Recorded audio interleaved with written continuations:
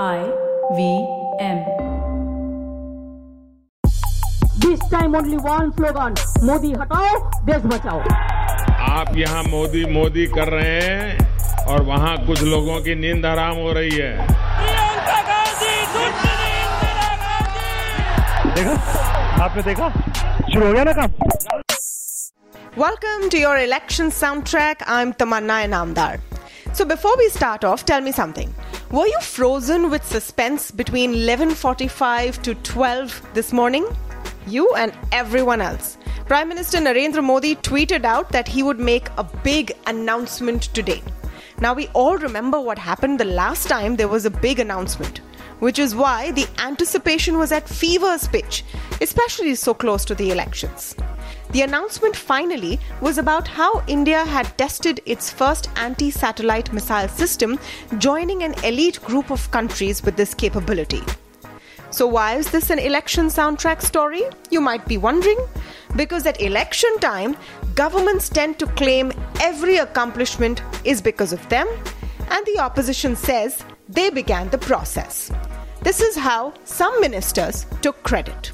ये बहुत समय पहले से हमारे वैज्ञानिकों की इच्छा रही थी और उनका कहना था कि उनके पास ये क्षमता है और भारत सरकार हमें अनुमति नहीं देती है। और क्योंकि भारत सरकार हमें अनुमति नहीं देती है तो हम इस ताकत को बनाने और डेवलप करने में समर्थ नहीं है।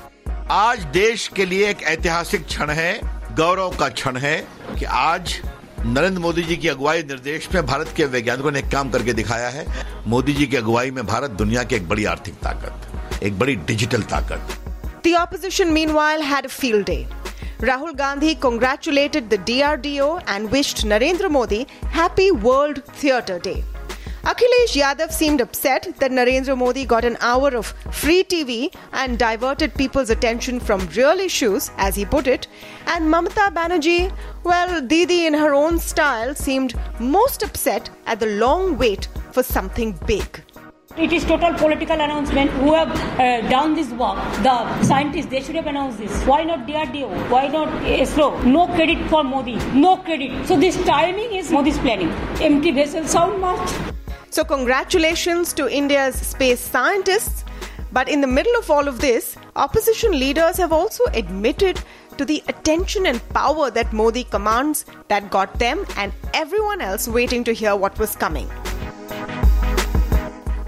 So all's well that ends well for the BJP as far as Giriraj Singh goes. Or at least that's what party president Amit Shah is claiming.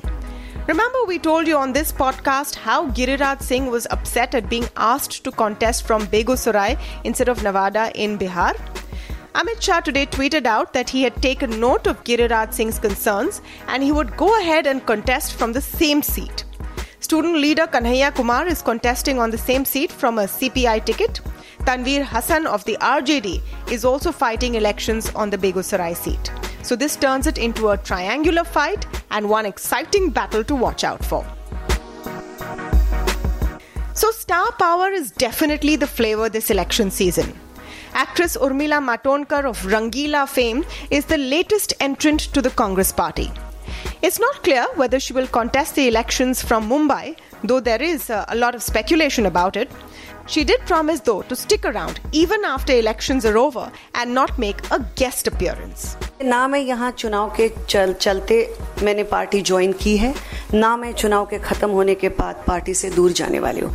I am here to stay. I am here because I believe in the ideology of Congress. I believe in what it stands for. The Trinamool Congress manifesto is out as well today.